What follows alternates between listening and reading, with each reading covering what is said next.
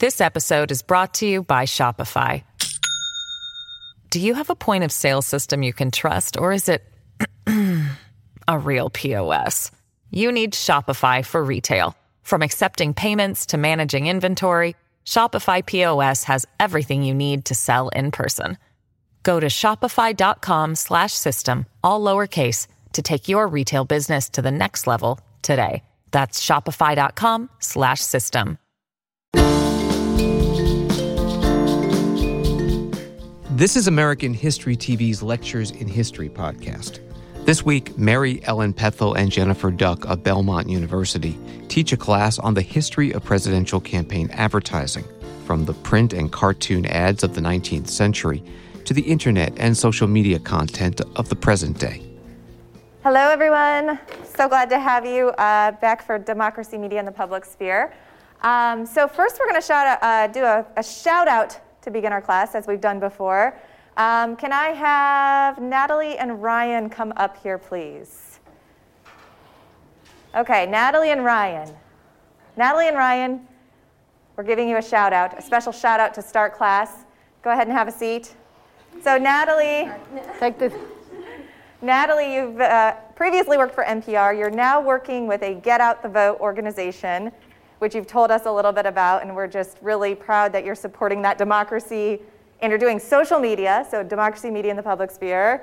Ryan is in the process of building an app to tell us how long the polling lines are, which is just incredible. So bringing in, again, that Democracy, Media, and the Public Sphere. We need those apps. My husband is in line right now, 70-minute wait where he is, so people are really going to need this app that Ryan's creating. So to you both, let's you get a hat. Applause. And we have some different prizes today. They each get a hat that on the front says C-SPAN 2020, but wait, on the backs, #unfiltered. So you each get a hat. You each get something that you clean screens and microfiber lens wipes. Go. That's right. And then, very handy, always needed, a pen. There you go. Give them a hand. So thank you both. You can go back to your seats. Thank you both for your work in promoting democracy, media, and the public sphere, which is why we're all here today, right? So today we're going to be talking about political advertising in campaigns. This is from chapter 13 in your book. There's much to discuss. Something that came to mind for me, the journalist, of course, is something that was told to Bob Woodward and Carl Bernstein by Deep Throat. What is Deep Throat's most famous line? Follow the money. Say it. Money. Yes, follow the money. Campaign advertising, political ads and campaigns are very similar. So, Dr. Pethel, start us off. All right, we're going to move over to the next slide, and we're going to be looking at some history and talking about the history of political ads and looking at both positive but negative ads.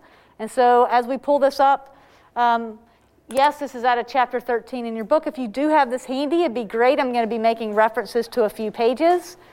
And before we get started, we know that early voting has started in Tennessee and in most places around the country. I've got my Vote Y'all button on that you can get. And if you haven't yet gotten your T-shirt for the debate, which is 1 week away, does everybody have one of these yet? Or you should. Vote Y'all, Belmont University 2020 presidential debate. So make sure you grab one of those. We are just 1 week away from the debate and less than 3 weeks away from the election. So these are exciting times for democracy, media, and the public sphere. So let's talk a little bit about some of the negative elements and how far back they go, because people always talk about how negative politics are these days, right? Don't worry. This has been going on since the dawn of time, since the dawn of politics. Political advertising begins all the way back in the 1800s, all the way back to Thomas Jefferson and John Adams. And this is one of the best, weirdest lines you will ever hear. Thomas Jefferson said that John Adams had the hideous hermaphroditical character, which has neither the force and firmness of a man, nor the gentleness and sensibility of a woman. Essentially, he was saying he was a hermaphrodite, right? He was attacking his manliness. In response, Adams' camp predicted that Jefferson's election would bring murder, robbery, rape, adultery, and the soil will be soaked with blood and the nation black with crimes. So they're already going after each other pretty hard, right? And we think about the negative campaigning today, and we'll see some ads where we're looking at historic ads and then current ads, and you'll see that a lot of these same themes, they're just the same things going all the way back to 1800 that we've been looking at in this country for over 200 years. Jefferson was called godless. Adams was called a tyrant. That's coming from page 400 in your book. So then this term called mudslinging. Have y'all heard the term mudslinging before? I mean, it's a really just an analogy for literally slinging mud at somebody, throwing mud because it sticks, right? It's dirty. And so the first real campaign that was called a mudslinging campaign was between Andrew Jackson and John Adams. The opponents claimed that Jackson's mother was a prostitute. He was indeed orphaned at the age of 13. He used that story to build up his character and to actually say that he was a common man who understood the pain that many people went through. But not only did his opponent say his mother was a prostitute, which is a huge blow if you're already orphaned and don't have your mother, that cuts really deep, but also made harsh claims about his marriage to Rachel Donaldson, whom he had married here in Nashville, Tennessee. But they called him a bigamist and her a bigamist because she had previously been married. And technically, it's kind of a long and complicated story. Go back and read it on your own. But short version is she was technically not divorced. In turn, the Jacksonians said of John Quincy Adams that when John Quincy Adams was a foreign ambassador, he arranged for American women to provide sexual services to the Russian Tsar. So see, even Russia's been in our elections for a very, very long time. So I wanted to show you a few political cartoons. This is a cartoon, a famous cartoon of Andrew Jackson. It's called The Political Barbecue. And you've got, this is the fire of public opinion. I don't know if you, it's kind of faint, but you see the public opinion there. They've got Andrew Jackson, and what does he look like? Just yell it. He looks like a pig, right? And they're doing this in like a really interesting way. So he's like half pig, he's half man, and he even has the cloven hoof and the tail, which were a little bit of a knock on really his character, but also the idea of evil and of even religious arguments against Andrew Jackson. The cloven hoof as being a symbol of the devil. And then you've got his political adversaries there. You see Justice. She's blinded, right? She's got the scales, but yet she's like poking the fire. And then you see his vice presidential candidate. Anybody know who Jackson's vice presidential candidate was? Van Buren. There you go. Martin Van Buren. He was known as the Little Magician. Can you tell me which figure most looks like the Little Magician in that cartoon? Who is it? Which one is it that looks the most squirrely? That top right? Yeah. So Martin Van Buren, and you see he's like floating off, and he's also being represented as half pig with the tail, right? And he's running off, and he's got the keys to the kingdom. So this is a political ad, one of the most famous, and so this is a great ad to look at. Abraham Lincoln. You know, Abraham Lincoln is so often seen as being America's most beloved and most important president. But Abraham Lincoln also had a lot of detractors. And so in this ad in 1860, he's actually splitting the South. You see that log? He's splitting the South, which does divide into the Northern and Southern Democratic parties, which allows him to win. And he's splitting it, and it's tough to see, but if you look here, this actually, where he's splitting it, it says irrepressible conflict. And this is a claim that if he's elected, then he's going to be bringing irrepressible conflict, and really what they mean is a civil war, which does happen. The other kind of weird thing, though, what's going on in this cartoon, the other weird thing that has to do with what Lincoln's doing or what he's using. Anybody? So he's sitting on another person. One of his adversaries sitting on another person. There's two more things I'm looking for. I can't really see it, but what he's using for an axe? Yeah, he's using the head of one of his political adversaries as the axe. And then one more thing. He's standing on the Constitution. He's stepping on the Constitution. Okay? The next one. This is an anti-Grover Cleveland ad running in 1884. Grover Cleveland had fathered a child out of wedlock. And so they had this ad, and it actually turned into a campaign slogan for his opponents. And the slogan was, "Ma, ma, where's my pa?" Talking about Grover Cleveland having fathered this child and then abandoning this child and not claiming to be the father. And so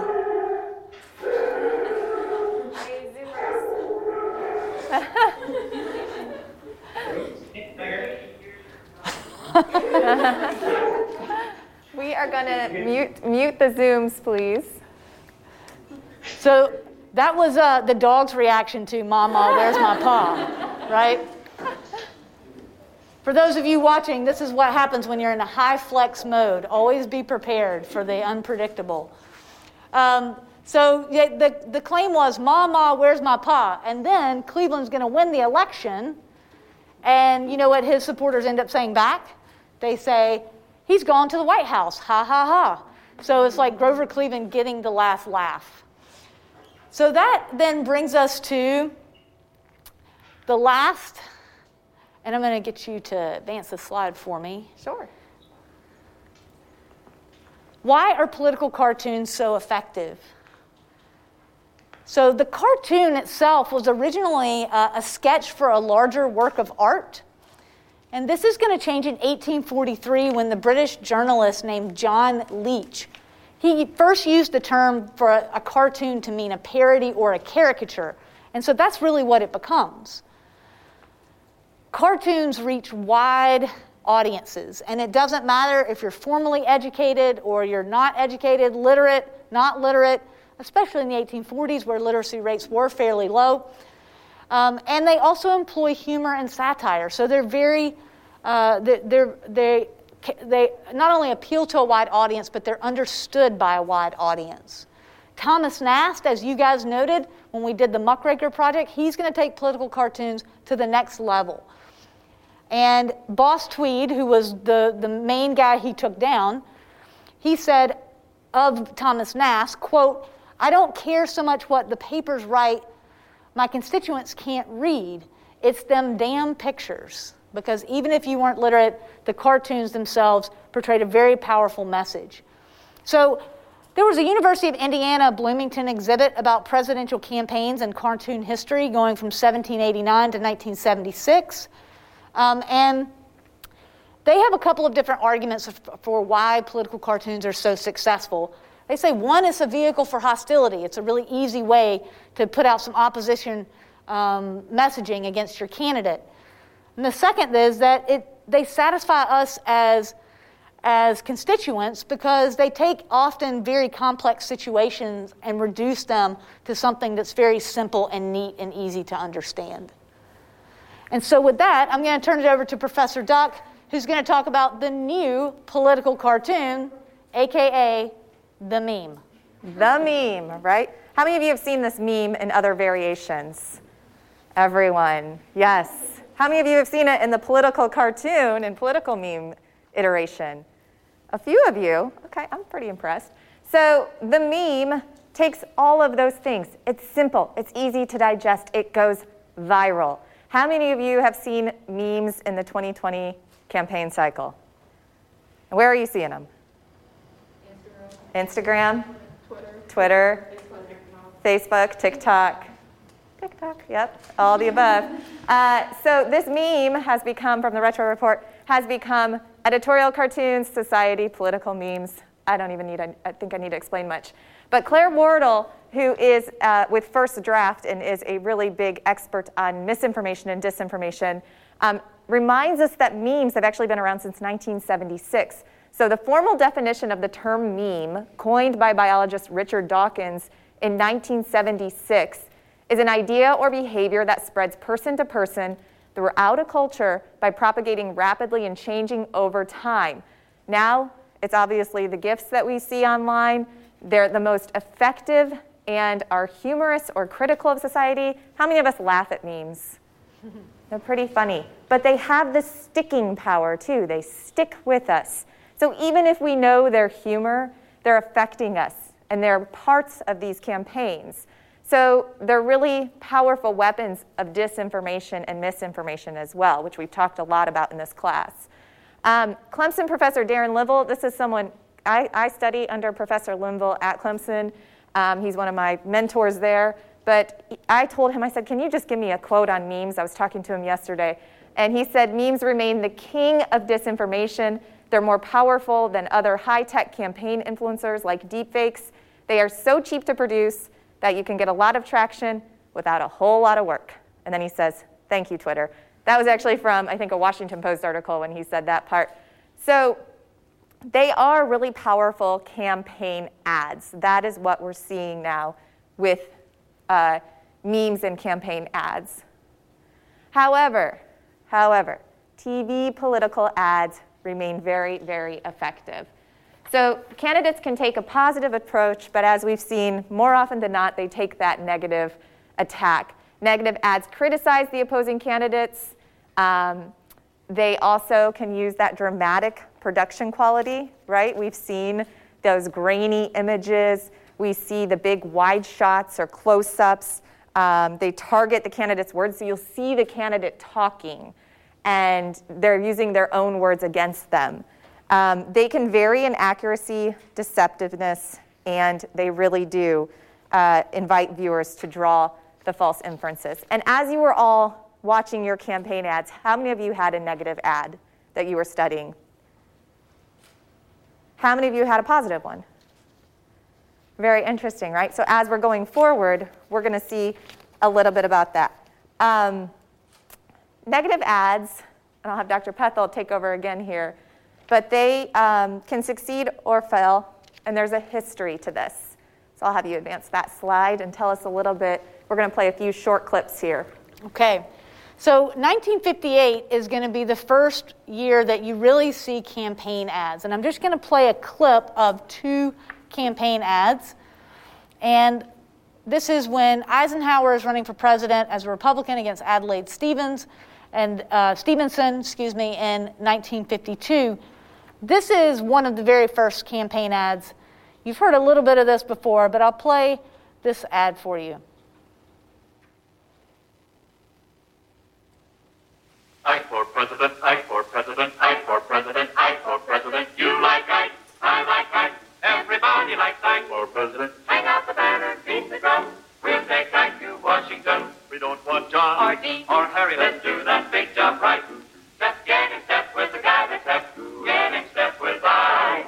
You like Ike, I like Ike. Everybody likes Ike for president. So I'm going to stop it right there, but first I'll just say I dare you to get that song out of your head for the rest of the day. Yeah, you're going to be repetition, right? Ike for that's president. Right. Yeah. So that was 1952. Now I'm going to play for you not only the first major negative ad, but the rated number 1 weirdest campaign ad. And I've got to give you just a tiny bit of background. You had a senator from Ohio named Robert Taft, called Bob Taft, who ran in the Republican primary against Eisenhower. Eisenhower obviously wins the primary, but they had kind of a spat, and then they made up, was Taft going to support Eisenhower? So this is an ad by Stevenson's campaign that's basically saying that Bob Taft is going to overpower Eisenhower, and they had this weird relationship. And I'm just not going to tell you any more than that, except for get ready for some of the strangest voices you've ever heard. Ike. Bob. Ike. Bob. I'm so glad we're friends again, Bob. Yes, Ike. We agree on everything. Let's never separate again, Bob. Never again, Ike. Bob. Ike. Bob. Ike. Will Ike and Bob really live happily ever after? So that's the ad. Number one, you've got to wonder, like, who came up with that concept? You know, like, who's like story mapping that, storyboarding that, and thinking, oh yeah, this is a great concept, and let's make them sound like frogs. But I think my point with showing you that ad is that if that's the first negative ad on television, you know, it's pretty tame, right? If anything, it's almost just because it's so strange. But it was for Stevenson trying to take down Eisenhower. Of course, Eisenhower is going to win in a landslide. But if you look at that being one of the first major negative ads, that's called the Ike and Bob ad, then I think that really starts to set up negative advertising in the United States after that. So we're going to start with JFK's, in the 1960s, we've got JFK's assassination going on, nationwide unrest, social movements, Cold War, political party realignment. And something on the previous slide I forgot to highlight, although you saw it, is that only 25% of all of the advertisements were negative in 1952. And if you're counting Ike and Bob as one of those 25%, then that's also, as I mentioned, pretty tame. So by the early 1960s, though, you've got 9 in 10 households who now have a television. And this is where you see the first major jump. In 1964, you're going to have 59% of the ads are going to be negative. That's a huge jump. And in part, it's because the TV audience is there. And the technology to create campaign commercials, the way that campaigns are run, begins to shift where it's not just about door knocking and going from town to town and shaking hands. It's about communicating with audiences that go straight into their home, and it's visual now. It moves beyond what the radio could do and what newspapers could do, and even in some cases what political cartoons could do. And so this is going to bring up maybe the most famous or infamous ads that happens in 1964. It was called Daisy Girl. It was one of the most studied, remains one of the most studied campaign ads. It was actually so controversial that it was pulled rather quickly. It did not play for very long. And so this is going to bring up our first group. And I'm going to have Professor Duck introduce them briefly, and then they have a pre-recorded presentation, so we'll watch the presentation together. Yeah, we're actually going to just have you stand up because it's pre-recorded, so we put it in our slides for you. So Audrey, Bridget, Ellie, Sarah, and Sierra, please stand up. This presentation is brought to you by Audrey, Bridget, Ellie, Sarah, and Sierra. Do you have just a few words to say about Daisy Girl? Any just real quick thoughts? And we'll get into your slides now. Was it surprising? Was it super negative? Are you surprised it was pulled after watching? It was pretty intense, so I feel like watching it, I wasn't super surprised knowing that it got pulled. Yeah. Okay, so now we're going to have everyone watch this, and you all can decide, and we can discuss. So this is the presentation by Team Group 1 on Daisy Girl. Hi everyone, we are going to be talking about Johnson's 1964 political ad.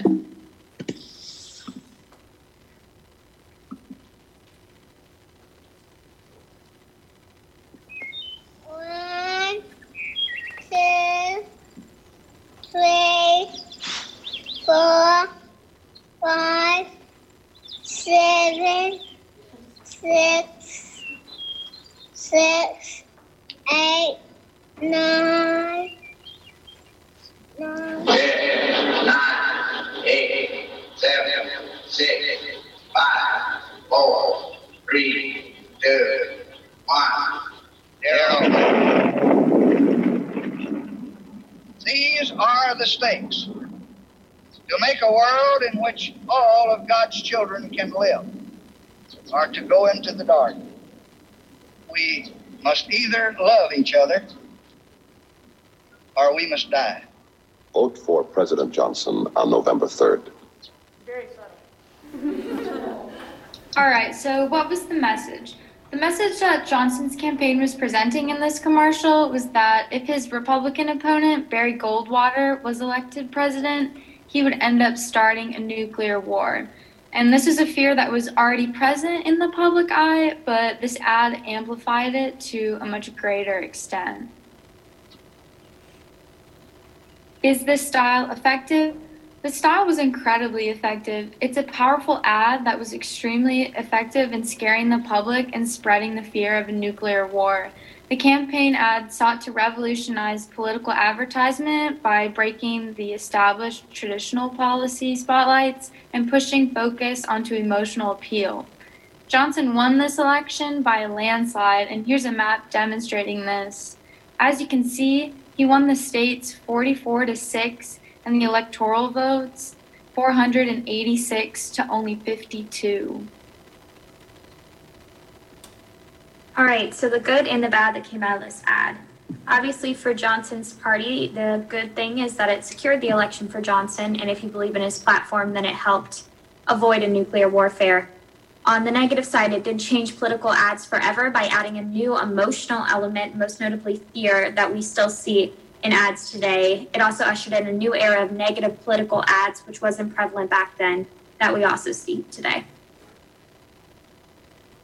So the truth, the lies, and the fallacies. So there's not really a direct quote or claim made in the video, but it's very implied. So the message is more vote Johnson or you're going to die. The truth was that nuclear warfare was a real concern in the 1960s with the Cold War and U.S.-Soviet relations. But the statement that we must love each other, we must die, or vote Johnson or die was definitely a lie slash exaggeration. And this ad played upon the black and white fallacy, which was that a vote for Johnson is a clear-cut life or death choice, which just isn't true. So an in-depth look at some of the fallacies used in Daisy Girl. The first one is a false dilemma or a false dichotomy, kind of like what Sarah was saying earlier. Basically, this just oversimplifies the range of options. So Johnson was giving the message that you either voted for him and you spread love, or America, the people of America, would die from nuclear warfare. Yo, that was my fault. I was trying to turn up the volume. I'll get you back. Hi everyone, we are going to be talking. All right. Compassion, and it basically uses pity for emotional manipulation. The little girl picking daisies wasn't strictly relevant at all to the issue of nuclear warfare, but because Johnson used that in his ad, he was playing on the emotions of the American people, which ended up distracting them from the factual evidence behind the argument that was being presented. The Daisy ad was created by the Doyle Dane Bernbach ad company, who were also responsible for most of Johnson's ads during the 1964 campaign. The firm is widely recognized as revolutionary, the Daisy ad being an example. Its impact being large on the election, even though it was only ran once. So DDB created the standard of short 30-60-second ads reliant not on distilling information most likely already known by voters, but more so on the emotional trigger that could be elicited on this source info, which then became the standard of ads up into the present. So the second ad that we're going to be comparing it to is one of Hillary Clinton's ads that was released in 2016. I spent many years as a nuclear missile launch officer. If the president gave the order we had to launch the missiles, that would be it. I prayed that call would never come. Self-control may be all that keeps these missiles from firing. I would bomb the out of them. I want to be unpredictable. I love war. The thought of Donald Trump with nuclear weapons scares me to death. It should scare everyone. I'm Hillary Clinton, and I approve this message. So we chose this ad because it basically has a very similar message to Johnson's Daisy Girl ad, that voting for the other opponent will result in nuclear war. Hillary Clinton used Bruce Blair, the former launch officer at Ellsworth Missile Site in South Dakota, to gain favor with the voters. So a key difference here is the use of pathos versus ethos. In Johnson's ad, he used pathos with the young girl. It played on the emotions and the values of the American people. He says that to vote for him so that we can make a world where all God's children can live. Whereas Clinton uses ethos with Bruce Blair. She doesn't necessarily have an emotional or a pity appeal quite like Johnson did, but Bruce Blair is more of a figure that the American public can trust. He's credible, he's experienced, and he confirms the message that Clinton is trying to send here. So the similarities in the two is that both ads use fear-mongering about nuclear bombs. They're trying to make people really afraid so that they do vote for them. They want to put the American people in a place where they have to make a decision. Either you live and you choose either Hillary or Johnson, or you die and you vote for the other side. The difference in these two ads is that Hillary's ad used her opponent's words against himself. She actually used clips of Donald Trump in different rallies and speeches against him, unlike Johnson, who didn't exactly outright attack his opponent. And then the fallacies in both of them are ad hominem, which is criticizing a person's point of view using their own character and personality. A false dilemma, which is presenting complex issues in terms of two inherently opposite sides, which is you either choose life or you choose death with nuclear bombs, and the hasty generalization, which is drawing expansive conclusions based on inadequate evidence, which is just like basically saying, if you vote for this one person, they're going to be the reason why the end of civilization occurs. And then the context of both of these ads is just that people are really afraid of nuclear war and they don't want to die. So these politicians were using that fear to try and gain favor with the American people. We hope you enjoyed our presentation, and that is all. Let's give them a big hand. That was great. Yeah, I would prefer not to die also. Yeah, so good call there. Sorry about the technical difficulties on that, and we also uploaded it to my YouTube page, so that's right. Sorry for the trying to work on the volume here. So that brings us to the 1970s, and we know that the 1970s are coming after the 1960s, right? I mean, that's not too tough, but thanks. It took me a while to put that together. But the 1970s are an extension in some ways, but also several issues become even more intense, particularly when you're talking about Watergate, when you're talking about Vietnam, anti-war protest. And so you really have both parties that are fighting to become the moral party. I also mentioned here political party realignment. We talked about this earlier in the semester, that really from the 30s, but especially in the 50s, 60s, and 70s, you start to see that realignment. In fact, Johnson's election that they showed there in 64, that was one of the last major landslide elections. You do have one also with Reagan. And so the South is realigning politically, the West, the North, and the Democratic and Republican parties are changing roles also. And I think that's part of why you see in the 70s and 80s a lot of sort of messy messaging, and both parties jockeying to be this moral party of the everyday American.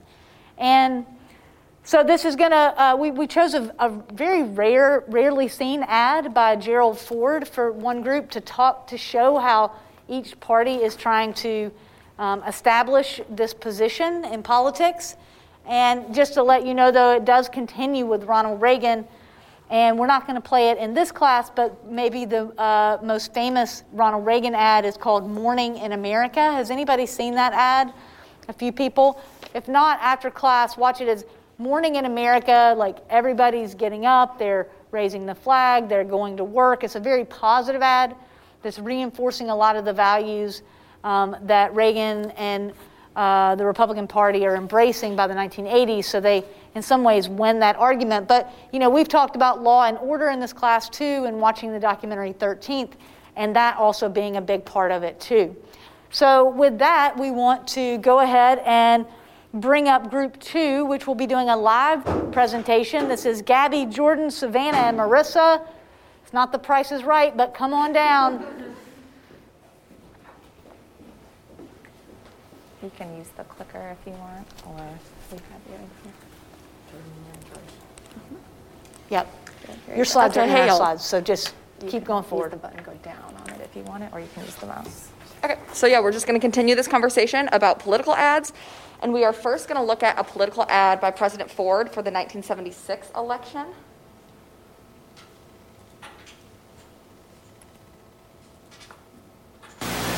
Listen to Pastor W.A. Criswell. On a Thursday of a week ago, along with other men of the faith, I was invited to visit with the President in the White House.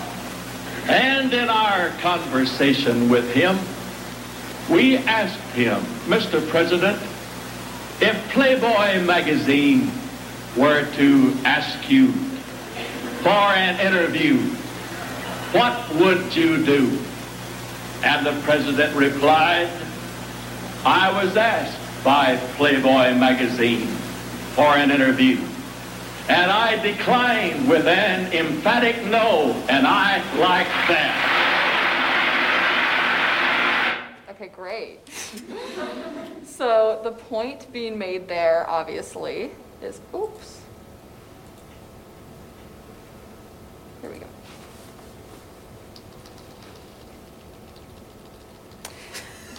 Back here. The point being made there, obviously, is that Ford declined to do an interview with Playboy magazine, which apparently made him more of an honest and like a man with integrity, which was super important to the election in 1976 because this was happening post-Watergate. So one of the big things that candidates wanted to focus on is that they were honest, good, trustworthy men that the American people could like rely on. So that was one of the angles taken here. But it was not effective enough because Ford actually did not win that election. However, it was impactful as he pioneered the Moral Majority, which is a Republican religious organization that highlighted the moral and traditional views of the religious right. This campaign ad utilized this strategy appealing to Christian voters in the South. So that kind of goes along with the themes that Dr. Pethel was just talking about as well. So there were obviously pros and cons to this ad, and some pros are that Southern voters really appreciated the moral compass of Ford by declining this Playboy offer that he got because Jimmy Carter's campaign was really hurt by the fact he did a Playboy article. And he also, like we said, inspired the Moral Majority as well. And kind of rebirthed the Southern strategy, which focused on that conservative ideal of like, we are Christians, we have sexual restraint, and it wasn't just racial segregation like it happened in the past. Okay, so I'm going to talk a little bit about the fallacies used in Ford's ad. So the first one was hasty generalization, which is when you take one little fact and use it to draw a whole conclusion. So Pastor Criswell's statement is not exactly enough evidence to promote and support that Ford would be a good president just because he did this one thing. Another fallacy used would be moral equivalence. So that's like saying that one action of somebody is just as bad as an action of somebody else. So they're directly attacking Carter because he did do a Playboy interview. So they're trying to show that Ford, because he did not do it, and that Carter did do it, he's doing something far more heinous than what he actually has done. And then lastly, anecdotal evidence. So there's no actual real proof that Ford was even offered an interview by Playboy and that he declined it. So this is all purely anecdotal, what Ford had told Criswell and what Criswell decided to tell his whole church. All right, so we're gonna play one more ad, a more recent ad. I grew up in the church. I attended a private Christian high school. You look at a way someone lives their life And you believe them. Grab them by the pussy. You're a star. They let you do it. I was taught the principle that we should love our neighbors as ourselves. When he used force to clear Lafayette Park and to stand in front of St. John's, to bludgeon and gas peaceful protesters for a ridiculous photo op. The moment that he held up that Bible, he revealed this president is using us. Christians have to resist being used to justify things that Jesus would never justify. Very fine people on both sides. Love is patient, love is kind, love does not boast. I am the chosen one. Love does not delight in evil, but rejoices with the truth. What's going on now is wrong. And as a Republican, as a Christian, we simply cannot allow this man to be reelected. Okay, so before we examine that, we're first going to look at where President Trump currently stands with more religious and Christian voters. So President Trump and his re-election campaign have largely centered their platform around winning over the Christian, perhaps more religious vote. And Republicans are also appealing to voters of faith by claiming that Democrats have unfairly criticized Supreme Court nominee Judge Amy Coney Barrett for her Catholicism, although so far no Democratic senator has brought up the issue of her religion of Catholicism. So in that ad, what's the message? So in the 2016 election, 8 in 10 self-identified born-again evangelical Christians say that they voted for President Trump, whereas just 16% voted for Clinton. And during the 2016 election and the current election, President Trump has largely centered his campaign around attempting to win over the religious voter. And in fact, Eric Trump, in a recent interview, said last week that his dad, President Trump, quote, literally saved Christianity, and added that, quote, the Democratic Party, the far left, has become the party of atheists, and they want to attack Christianity.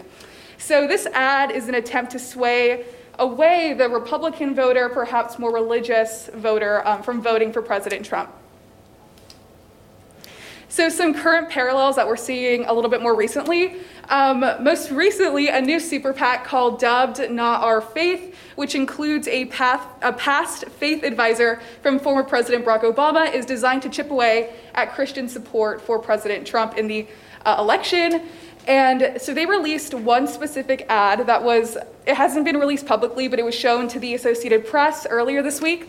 And according to the AP, one of the ads claims that President Trump has, quote, used Christianity for his own purposes, and adds that Christian voters, quote, don't need Trump to save them. The truth is that Trump needs Christians to save his flailing campaign. So in the last ad and in this ad about President Trump, we're seeing a parallel of Christian voters kind of being used, and Christian values, rather than being practiced, are being used for political gain and political purposes rather than being practiced. This episode is brought to you by Shopify. Do you have a point of sale system you can trust, or is it a real POS?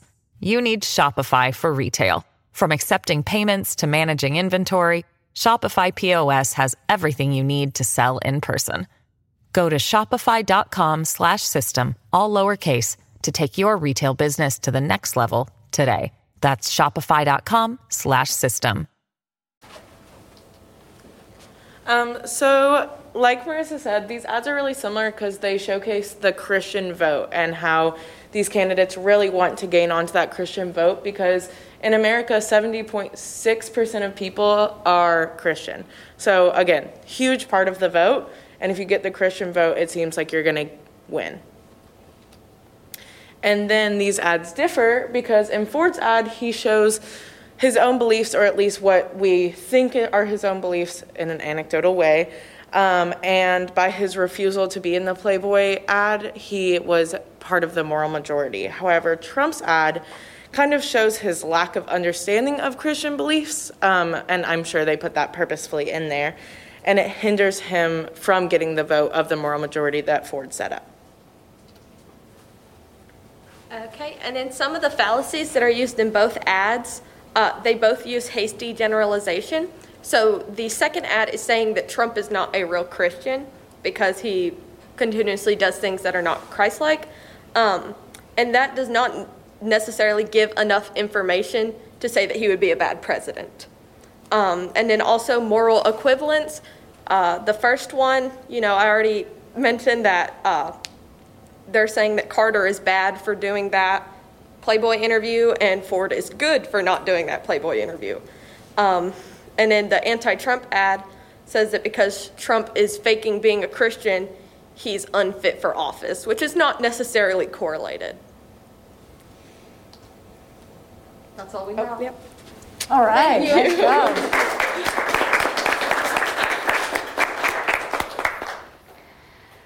Yeah, what's one thing that's interesting about the Ford ad is the fact that he was running against Jimmy Carter, which who's known as being a man of deep faith, a Southern Baptist, and so it was interesting that he did that Playboy interview.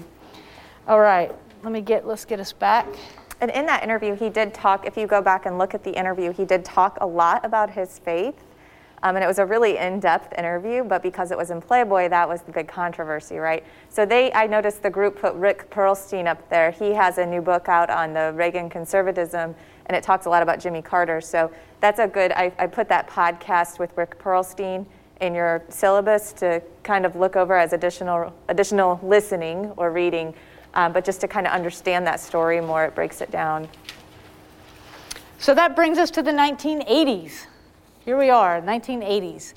And so you notice there's a similar theme in the title of some of the things that are going on there. What's the word?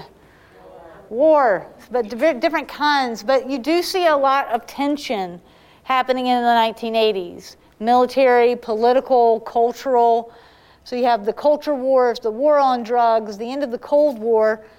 As we set up in the slide and as the group so articulately explained in their presentation, that the Republican Party really did emerge as the moral majority in the 1980s as the nation fought over a host of culture war issues. The political party realignment is also pretty much in place by the 1980s. We may be seeing some political party realignment right now. The tectonic plates may be shifting under us as we speak. But until over the last 40 years, the political party realignment between states that are traditionally Democratic, states that are traditionally Republican is set for the most part by the 1980s. And so you have mostly the South has gone from the Democratic Party in the 30s, 40s, and 50s over to the Republican Party by the 70s, 80s, and certainly the 90s. And many African Americans are going to remain Democrats. You do still have a lot of people in the middle that vote for both parties, but that's the general political party realignment. And you have a group known as the Reagan Democrats, many white working class men and women, that lead to the landslide elections. Again, since Johnson, Reagan's going to be the next one. And in 1984, you have that Morning in America commercial, which is a very famous positive ad. And we're not going to look at that in class, but I do, as I said earlier, encourage you to watch it. You have a very noticeable shift to negative ads in 1988 when George H.W. Bush is running against Michael Dukakis. And I did want to point out, and I know you've already read this, but there, from page 410 to 414 in your book, it does an entire case study of the ad that is going to be featured in this last presentation that's known as the Willie Horton ad. And so with that, we're going to introduce the last group who also has a pre-recorded presentation. And so I'll have you stand, Caleb, Rachel, Aiden, and Sydney. Let's go ahead and just give them a hand anyway. Yeah. Thank you. Take a bow. Is there anything about this ad that surprised you or that you found interesting as you were analyzing it? I think it's really short. Like it's like 30 seconds, but it was still like really, really impactful to like the general public's perception of Dukakis in the general election. 30 seconds of being uncomfortable. Yeah. And the Willie Horton ad is it's still referenced a whole lot. And so with that, you want to go ahead and take it away? Hi, this is an analysis of campaign ads through history. We're specifically going to be talking about George H.W. Bush versus Donald J. Trump. This presentation is by Sydney, Rachel, Caleb, and Aiden.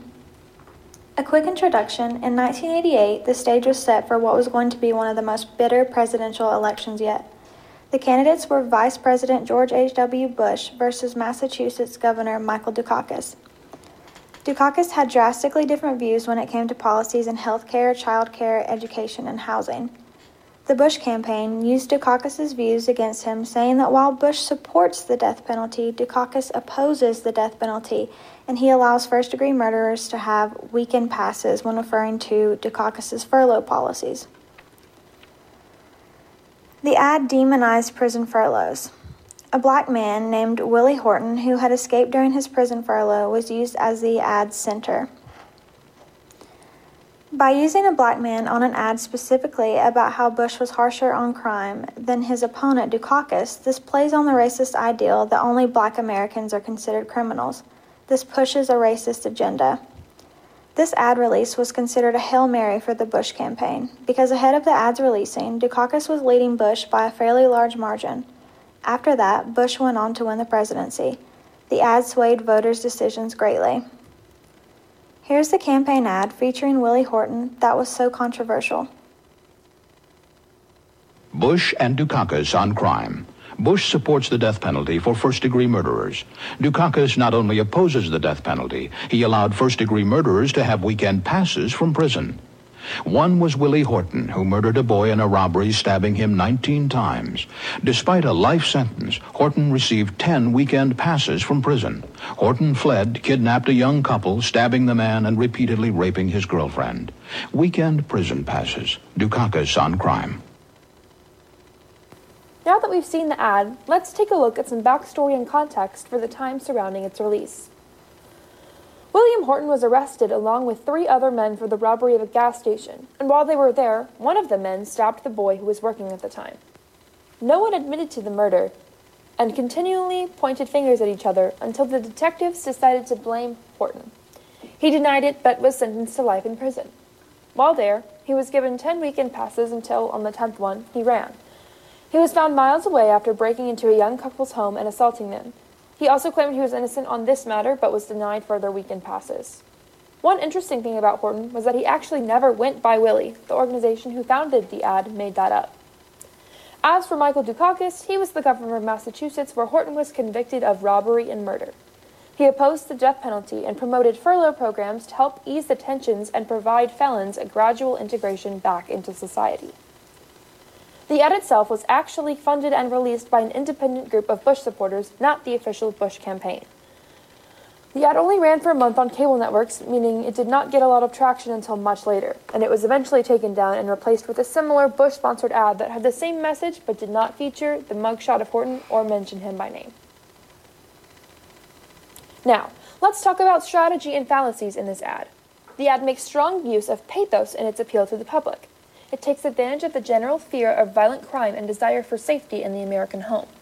By striking fear of a soft-on-crime candidate into the American people, Bush was able to discredit Dukakis and erase much of the trust that the public had for him, giving Bush the edge and the ultimate victory in the election. We see 2 different fallacies here. First, the false dilemma or false dichotomy fallacy, where 2 opposing options are presented as the only options or outcomes. In this case, the ad claims that either the public elects Dukakis, who will allow crime to run rampant on the streets with weekend passes, or they will elect Bush, who not only opposes the weekend passes, he promotes the death penalty for first-degree murderers, allowing for a safer environment across the country. Second, the slippery slope fallacy, where the cause and effect chain is exaggerated and outcomes are suggested that aren't necessarily guaranteed. With the Horton ad, we see the following progression. Dukakis opposes the death penalty and supports weekend passes. Therefore, Willie Horton got a pass and assaulted a couple. Therefore, weekend passes are the cause of violence. This argument is somewhat valid. Dukakis did support prison passes, and Horton did use his to commit more violent crimes. However, not all prisoners who use weekend prison passes follow in Horton's example.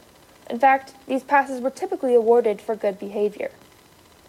As Sydney mentioned, this ad created widespread fear and anxiety about having a president who supported prison passes. And as a result, it turned the tide in Bush's favor. This ad was a pretty low blow to his opponent's campaign, and when Dukakis failed to respond for a significant amount of time, Bush had sealed his victory. This ad was released on July 15, 2020, and went relatively unnoticed as much as any election ad can. However, on August 26, 2020, Vice President Mike Pence said during an interview, "You won't be safe in Joe Biden's America," which, obviously, is the name of and idea behind the ad. His statement gained a lot of traction, and as a result, the Trump campaign pushed the ad significantly harder. This ad was a direct response to specific violent Black Lives Matter protests, which, although not confined to these months, were covered heavily by the media in June and July, making it a perfect time for the Trump campaign to promote the ad. It also is strikingly similar to the Bush advert we viewed earlier. Firstly, both ads used pathos as an appeal to the public. Instead of placing trust in the candidate, they both attempt to cause their audiences to trust the other candidate less. Specifically, they're both an attempt to make the other candidate look incompetent at keeping the country's citizens physically safe. This ad received harsh backlash from Democrats, as the ad was targeted at and shown mostly to centrists and leftists to place distrust in Joe Biden. The YouTube video has a 4-to-1 like to dislike ratio, which might not seem terrible but is very low for the site, although it is important to keep in mind that it's a political ad and that this is relatively common in political ads. Nevertheless, the top 4 comments on the video are some variation of, "This is what's happening in Trump's America, not Biden's America," or something similarly negative. That's not to say that this ad wasn't successful. It's arguable that any publicity is good publicity. It certainly has both strengths and weaknesses, which I'll let Aiden point out. First, though, I'm going to play the ad. The radical left-wing mob's agenda? Take over our cities, defund the police, pressure more towns to follow, and Joe Biden stands with them. Cutting police funding. Yes, absolutely. Eliminating cash bail, letting criminals back on the street, violent crime exploding, innocent children fatally shot. Who will be there to answer the call when your children aren't safe? I'm Donald J. Trump, and I approve this message. Both President George H.W. Bush's ad and Donald Trump's ad use similar strategies that evoked fear in the public revolving around an opposing candidate's views on certain subjects. Bush's ad focused on the fear of letting criminals free from prison, while Trump's ad focused on the riots surrounding the Black Lives Matter movement. Both ads attempted to discredit the opposing candidate, and I believe Bush's ad saw greater success in comparison to Trump's ad, which, while gained some traction amongst his supporters, has been unsuccessful in really discrediting Biden and gaining traction outside of Trump's supporters. Mainly because the scenarios are slightly different. Bush was fighting to become a new president, while Trump is fighting to remain president, which takes away from the fear of living in Biden's America. Because right now America is so divided under Trump's presidency. To conclude, Trump's advertisement used a historically successful political strategy that appealed to the public's growing concern over safety regarding the Black Lives Matter movement, riots, looting, and defunding the police. But times have since changed. Social media has allowed for more unfiltered media to reach the public, letting them form educated opinions about social issues in America from person to person, rather than a news source. In comparison to during the 1988 election, the Bush advertisement, which brought up shocking new information about Dukakis, Trump's advertisement didn't really bring up anything new about Joe Biden, which is especially important when you're trying to make an advertisement that is against the opposing candidate. Public opinion on social issues are different right now. America is really focusing on the Black Lives Matter movement, because it's really important to stop the unjust killings of black people by cops. Also, political advertisements today are no longer the largest factor in influencing a person's vote. Really, it's the small tidbits of information that we pick up during social media and maybe occasionally on the news. So really, his advertisement wasn't successful in changing the viewer's opinion about which candidate they're going to vote for. All right, so let's give a hand to group number 3.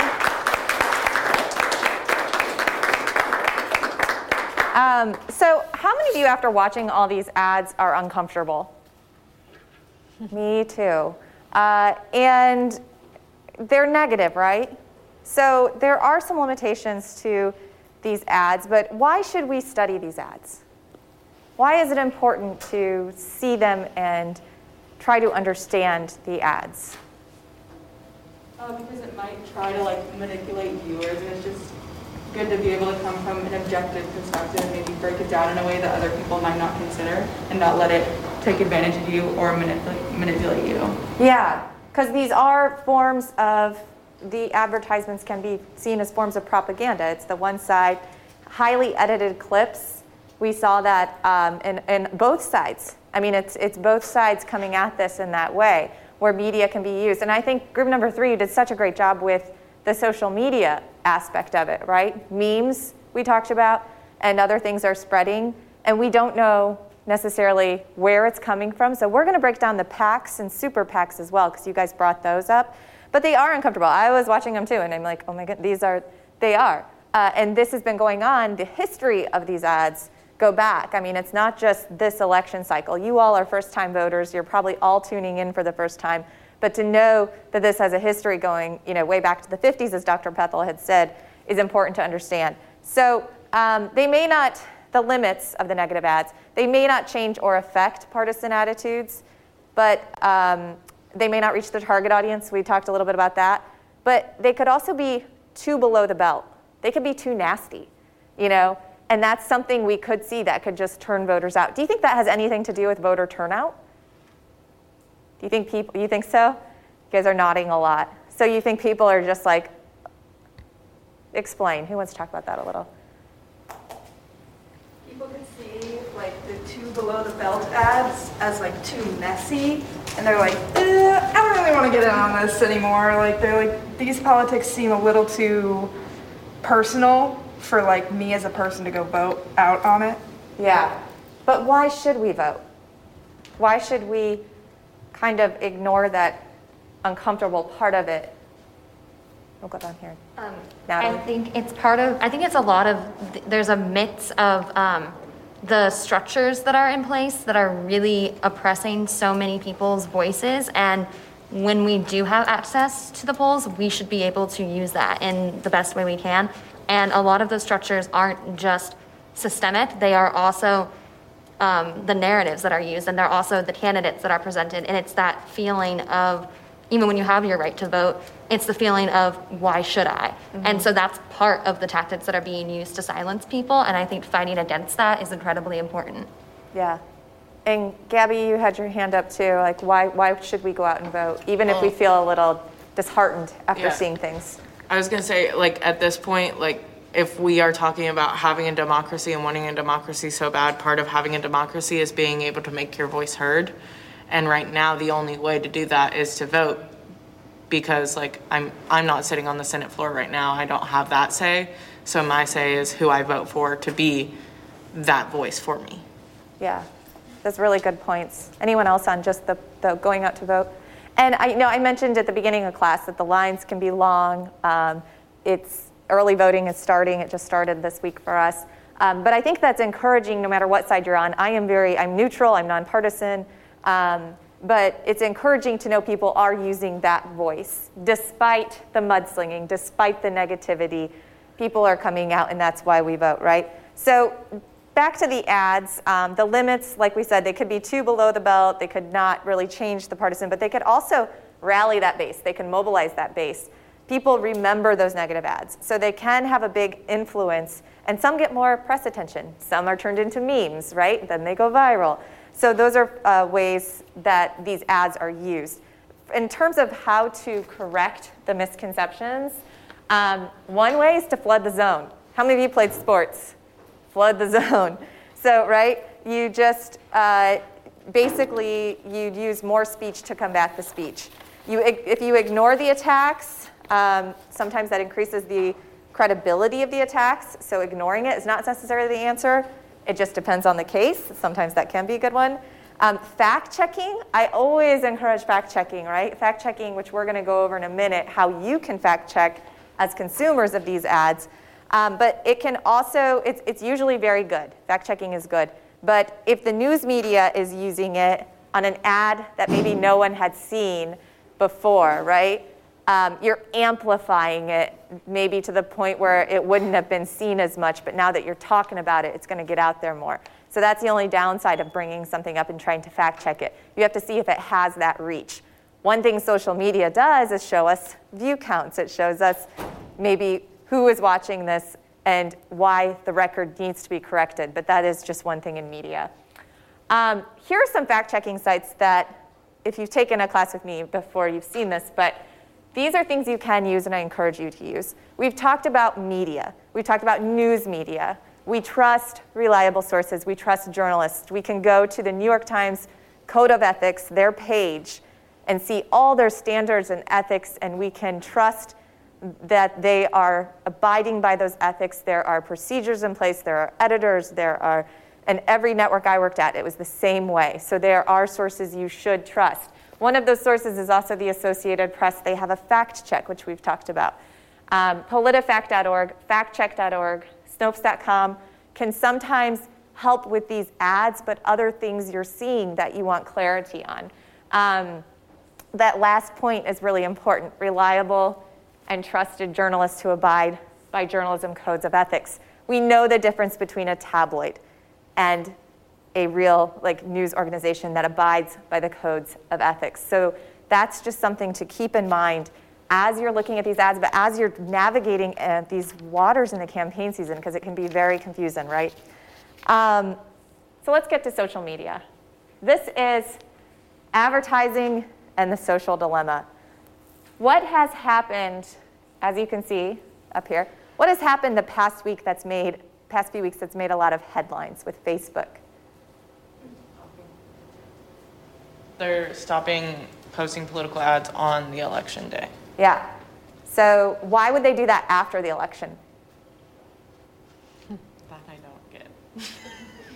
What have we talked about with mail-in ballots, absentee ballots? If the election is close, we might not have the result right away. So what they're doing is stopping the advertisements now. I know Twitter has also said that they are going to block any tweets from either campaigns that they try to falsely claim that they've won. Yep. So social media is stepping in and trying to combat this now. Does anyone know in 2016, though, what happened with advertisements on social media? How did it affect? You guys remember the Cambridge Analytica?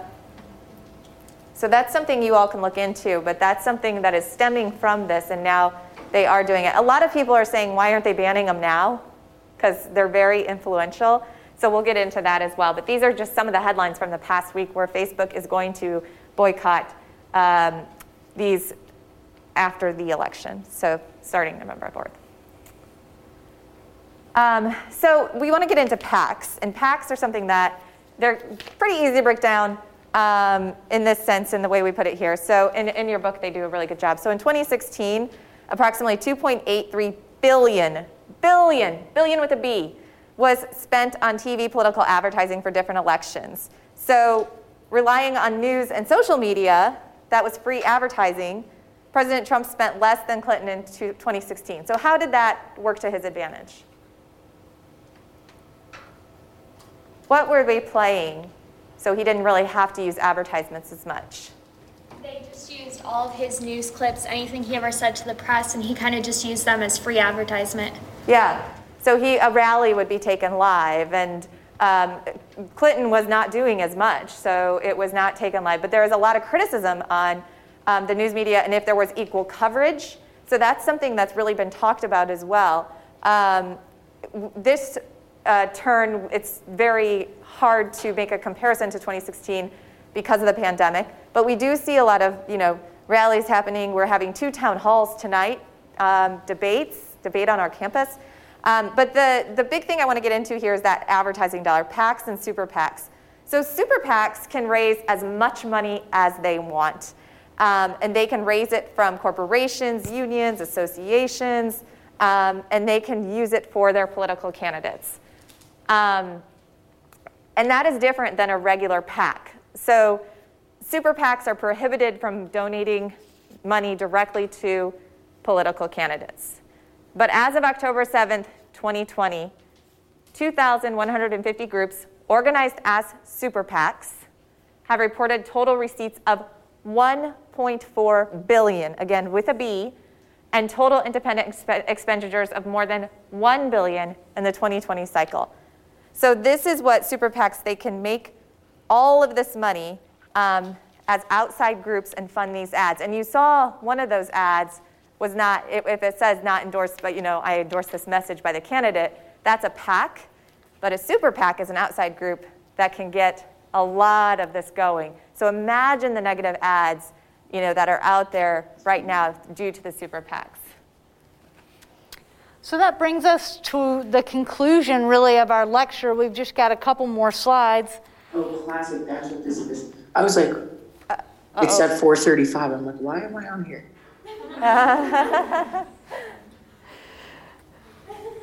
It's something about me. Every time I start talking, there's a dog barking. All right, so it's great conversation about the super PACs, because that's something that we'll talk about more in the coming weeks, is how the financial structure of elections has changed. And so, as Professor Duck mentioned, super PACs have taken this to a whole nother level. You didn't really have super PACs or even just regular PACs in the 1950s and 1960s. So I just wanted to show you a little bit of the difference here. With 1960, about $20 million was spent total. Now, again, this is not accounting for inflation, but 1980, that's up to $107 million. 2000, $306 million. And then the court case that's really going to change everything. And that is Citizens United versus the FEC in 2010, which reversed a century-old campaign finance restriction and enabled corporations through super PACs, as long as they're not directly coordinating with the campaign, to raise unlimited amounts of money, which is going to give corporations essentially a voice in politics and special interest. So they're able to spend unlimited funds, and this decision is going to complicate campaign finance. It's going to raise a lot of concerns about transparency. There's still a lot of controversy about this court case. And so you want to know what the total is, campaigns and super PACs piling in right now for this next election, $10.8 billion. So we went from, a few $1 million to 10.8 is expected to be spent in the 2020 campaign, smashing records. That's as of October the 1st, 2020. And so in the end, and this is the last slide here in the end of our lecture, and we want to thank all of you for your participation and for your willingness to answer questions and to present. We want to thank C-SPAN. And Professor Duck and I have really enjoyed this experience. But to wrap up this presentation, we said that in the end, presidential elections are about persuasion. And persuasion is not equivalent to truth. So remember that as we go forth. And we have one more thing to give you, because we do want to give you truth. So as you exit, you will each, not just one or two of you, but this time we really are Oprah with the Constitution. We're going to make it rain. All right? So you get a Constitution. Everybody gets a C-SPAN Constitution. Come get it as you walk out the door. Have a great day. Watch the debate. Vote. See ya. Thanks for listening. Please rate, review, and subscribe to this podcast wherever you get your podcasts. We would love to hear from you. You can email us at podcasts@c-span.org.